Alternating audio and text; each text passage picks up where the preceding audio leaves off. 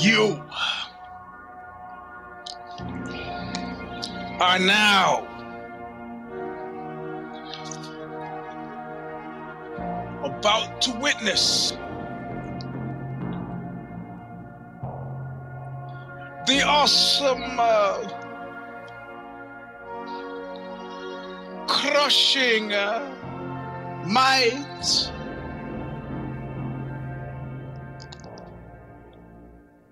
of the Eugene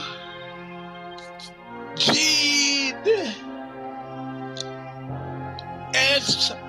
Robinson Show Stomper!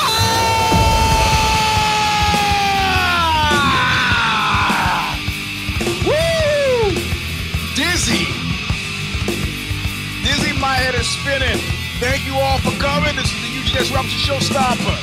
This is version a 2, a 7, a 1 of the get back to work of the Eugene S. Robinson Show Stomper. This is oh, isn't it nice? I'm smart, Michael. You ever think of that? I'm your big brother. You ever think how smart I am? Well. Bob Riley will sing us in as he has every week since 2007 in some form or another. The song is called Intro, All of Nothing. From Stigmata's record, The Calling of the Just, still available from Revelation Records, Huntington Beach, California. Where? They shoot you to death in a nightclub. They hit your car with a hammer. They do that. And they run your mayor pro tem out of town on a rail like this was justly deserved. If you'd like to hear the whole record, I think it's free online too. But if you want to buy it from Revelation, you end up supporting a me. Because I put it out. That's how I come right straight. I'm on my way back to nowhere. I took my time with a good night into bed. Now I'm taking a real good look at you. Now I'm taking a real good look at your face. I'm on my way back to Denver. So being payback is always nothing. Alright, my friends. Alright, meine Freunde.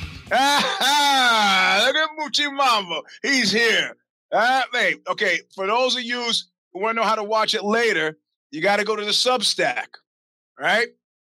Where the Substack? I don't know. Look up the Eugene S. Robinson Show Stomper on Substack.com. Somebody put it up in the chat. And I have to say a thank you goes out to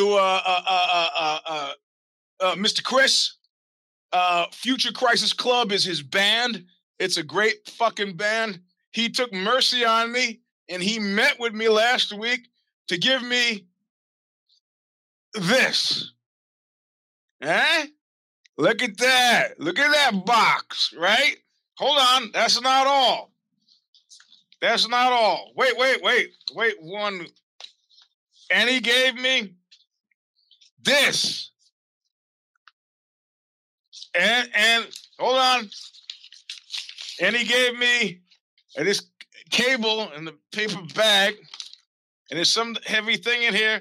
And he gave me this, a mic. Now,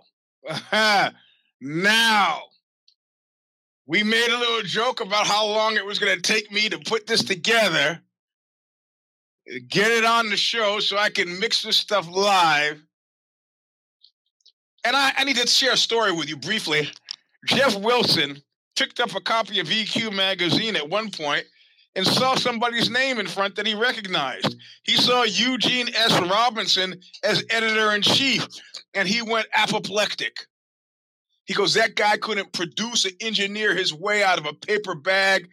How the fuck did he get a job as editor-in-chief of EQ magazine? To which I said, Jeff, I'd like to offer you not one, not 3, but 2 nuts to juggle in your mouth whenever you'd like. Because, baby, I got it like that. So, I know Mr. Chris is expecting me to do this sooner rather than later. I was supposed to do it last week, and I didn't get around to it. And I didn't do it this week because this has been the week of me fighting with everybody. Those of you who follow on Instagram or follow on what is the other thing? Twitter thing. You know what I'm talking about. Yeah, they really haven't stopped Rick Rubin. He just listens. He's got the ears and the mansion and no shoes and a gut. Hey, man, if that's all you need, that I got all those things. So now I have a protest to go to today to round out my week of fighting with everybody. And after the protest, I wander on back. I'll put that stuff in, and then I got to go to San Francisco to see Lydia because I'm doing a Lydia lunch show at the Makeout Room. Now, if some of you followed me, you would know that I was big on, I was actually going to do, where are we now?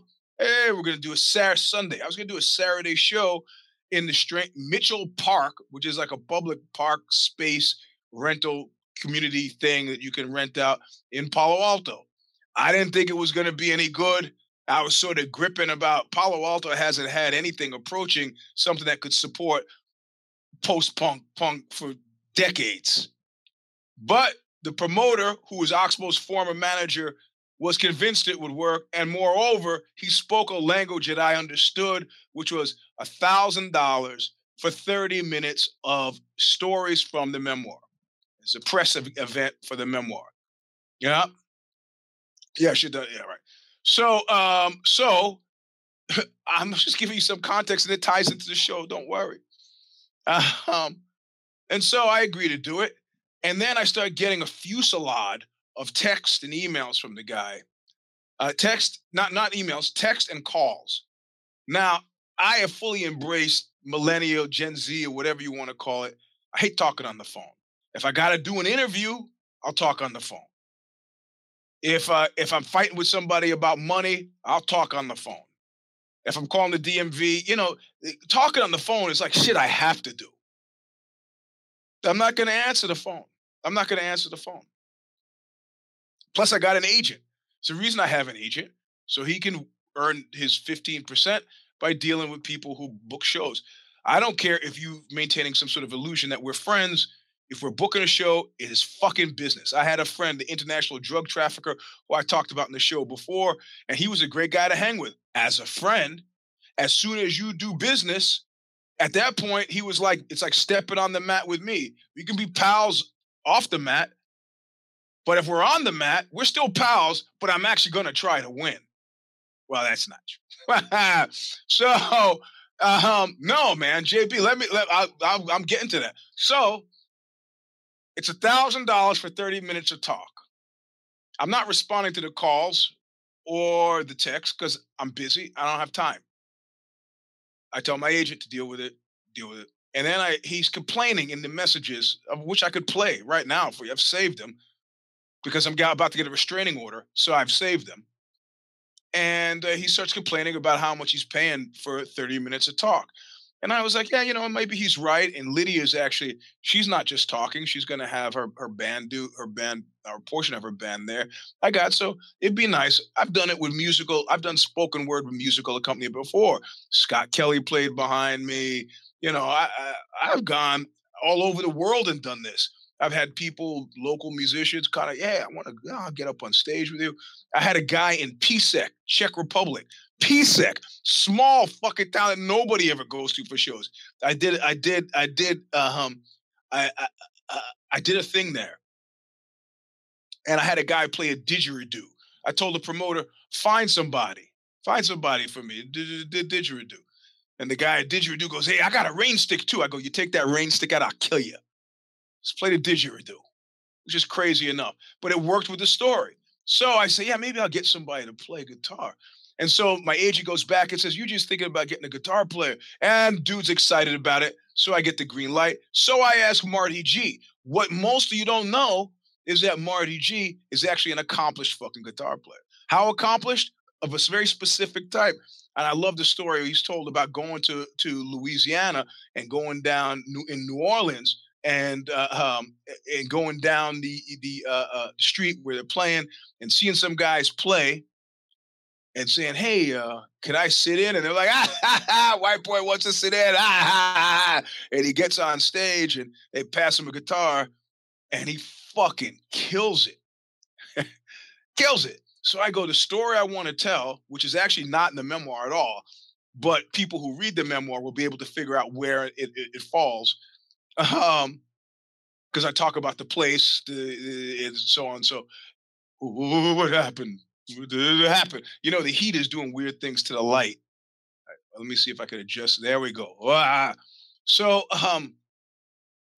so I go, blues. This is like these things come to me in dreams. So it's a dream. So in this dream, I can hear the blues guitar playing. I don't really have dreams anymore. It's more like hypnagogic stuff. As I'm falling asleep or waking up, I go, oh yeah, okay. That's how the Substack comes to me. The Hunter Biden thing. It's like I was kind of obsessed with it this week. So it comes to me. It's like, hey, do a piece on Hunter Biden. It's a voice, right? So I said, great. Tell him Martin Galinsky is doing it. Apparently, promoter goes online, looks up, and he's all in the text is still coming in the calls. He's bitching me out for my Instagram post where I don't mention the name of his fucking stupid production company. I don't feel like it. Whatever. It's not important. People are not going to shows for a production company. They go for who the performer is. My agent says Martin Galinsky will be playing guitar, and then there's the stuff that you see where he's just, I'm a Jew. It's Shabbos, and I can't have any jujitsu guys here. Never mind the fact that I'm a jujitsu guy, and the fact that Lydia is Jewish, or that Shabbos ends at sundown and the show is after. Forget about all that stuff. He's sitting on what's happening here. Yeah, Lydia just texted me. In the end, the asshole barely said a peep, and the show was great. Yeah. Well, whatever. She's and I didn't want to ruin it for her. I felt bad that it came out the way it did. I was hoping that she would play a killer show, but I'm at the point in my life now where if I've stopped laughing at something, you run the distinct risk of disappearing completely. Like Prince once said when they tried to talk to him on some talk show about his marriage, he goes, I treat that like I treat other things I don't like. I just make believe it doesn't exist. Yeah, doesn't exist. So there's this whole thing about Shab. Okay, later I tell my agent, let there be no confusion. If I am not playing with Marty, I'm not playing. And Eric Jarvis, booking agent from Tone Deaf Booking, Tone Deaf Touring, been our man on the street since 2002, over 20 years maybe. Says this, that's the deal. Please respond by noon. And then he gets his churlish email, churlish text from dude, which I don't even need to read. Hold on. This is Lydia texting me. And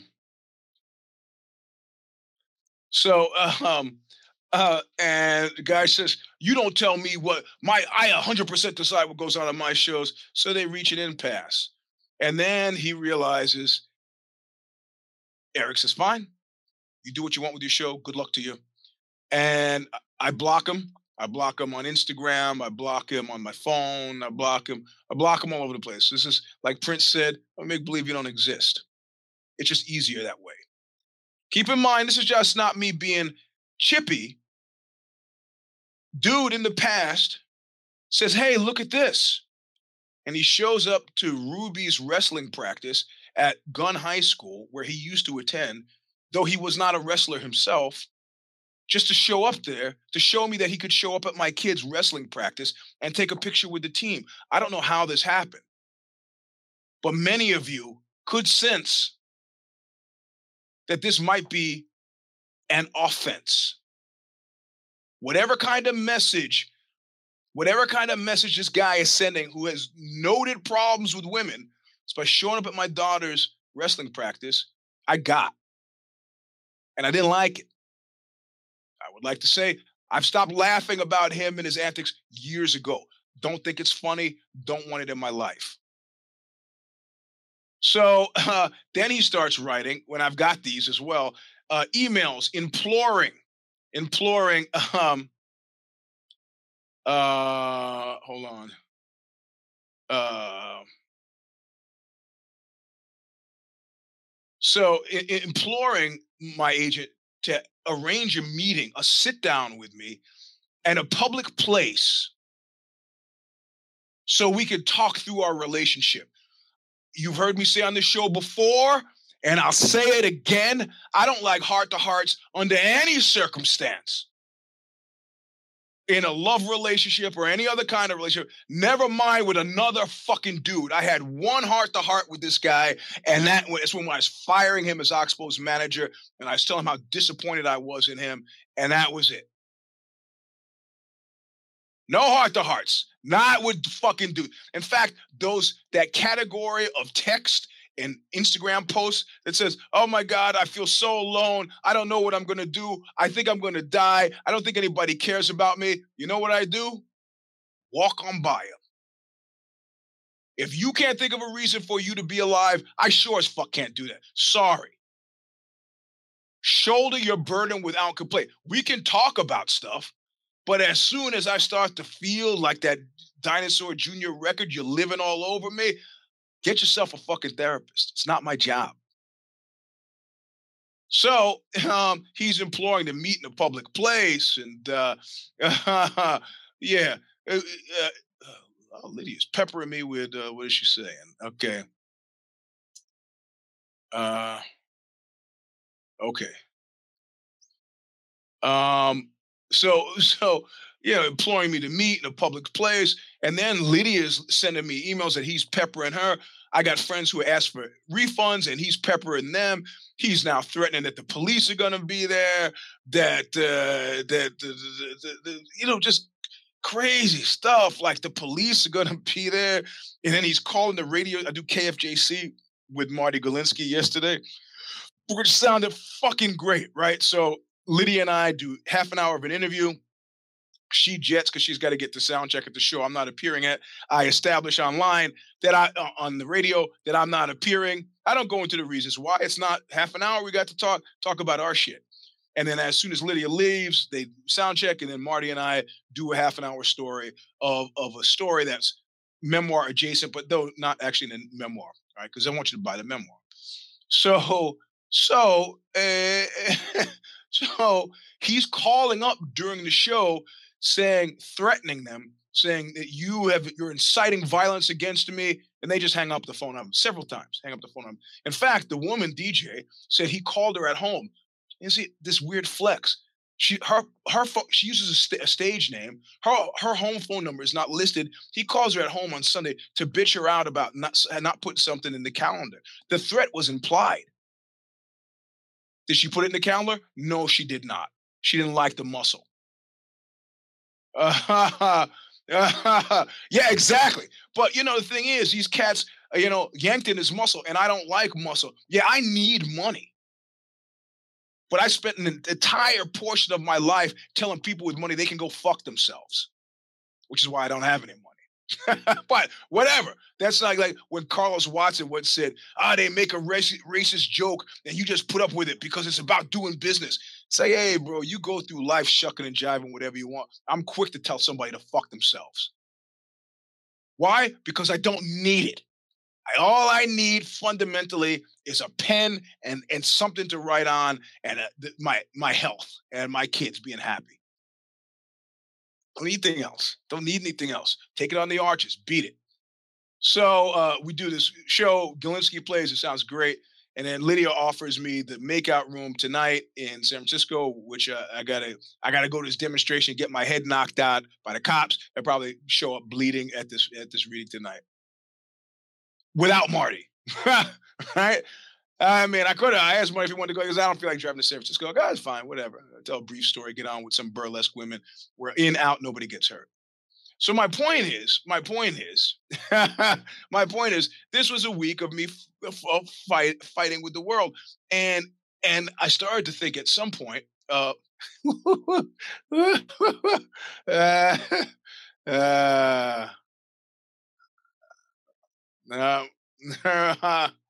Hold on, I'm going to ask her if she wants to come on. I don't know why I haven't had her on before. Let's see.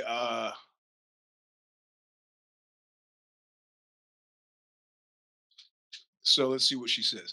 So that's how. So I didn't do the show, and I knew. I don't know if you've ever been in a situation to do something really fucking wrong. Let me give you a minor example of me doing such a thing that won't get me arrested. So this guy, and I talk about this in the memoir. This kid in the bus is taking umbrage. Uh, just me for whatever reason. Oh, let's talk about bullying these days in schools. And I have a scarf on because it's cold, and he yanks my scarf and uh, pulls it back as hard as he can. I fall over the seat, hit my head on the wheel well, and I stand up and I go, you. And I wasn't hurt. I was a little angry, and I'm standing there with my fist like raised, and I see a look filter across the guy's face that was like it was like a very middle class moment, right? Like I raised my hand, I go, you, and the look on his face, let me see if I can do it. Sorry for you people listening on SoundCloud. Let me see if I can do it. And it was like this, which was a, a look of mocking disbelief. Like he's not really gonna hit me. And okay, she's stopping for food. And he kind of and in that moment, his fate was sealed. Punched him right in the fucking nose, broken, bloody nose. The kid's on the floor. He's crying. I was maybe 10 or 11, but in that moment, in that interregnum, as I stood there, I knew this is. It's like Tony Montana when they're about to blow up the kid of the diplomat. This is so fucking wrong. I knew I wasn't angry. I wasn't hurt. But you know what? The guy stepped on over the line. As an older man, I would have realized I did what I had to do. But at that, I thought, man, this is so wrong, and I'm gonna do it anyway. Bang! Hit the guy, right? So, so, so, so to a certain degree, you know, to a certain degree, my understanding of our contract that we use and that we explain to promoters all over is that what happens on stage, whatever happens on stage is up. If I want to do a John Cage and walk out there and eat an apple and leave, whatever we create by way of entertainment for you is 100% left up to our discretion. 100%. Not even a portion of it. Like he said, 100% of what happens at these shows is no. You retain an artist. You relinquish that control to the artist. Unless you want to be an artist yourself, then you do your show. So this is where I've been. But I start thinking about that have that Reddit page. Am I the asshole here? And I don't have any moment of doubt about asshole. I do start to think about things along a fractured scale of right and wrong, and I feel vindicated, and I feel a lot better not doing the show. It was feeling wrong to me to do the show for $1,000. I need the money, but I don't like people. I don't yanked in his muscle, and I don't like muscle. You're gonna withhold. Oh, you're a breach of contract. You're complaining about the money. Don't ever talk to me about money unless you're about to give it to me comfortably. Do not cudgel me with money talk. Do not. I got a wallet that works one way, and I don't want to hear. There's a thing in the Bible in the original Greek that would be translated in terms of hilarious giving. They want you to give with the spirit of joy. I don't want to hear any complaints about you giving me money. Exactly. Buy the ticket, take the fucking ride. You pays your money, you takes your chances. It's all there is to it. So everybody, Lydia had a great show. Oxbow's bass player Dan went and said, about 20 people were there, that Lydia killed it.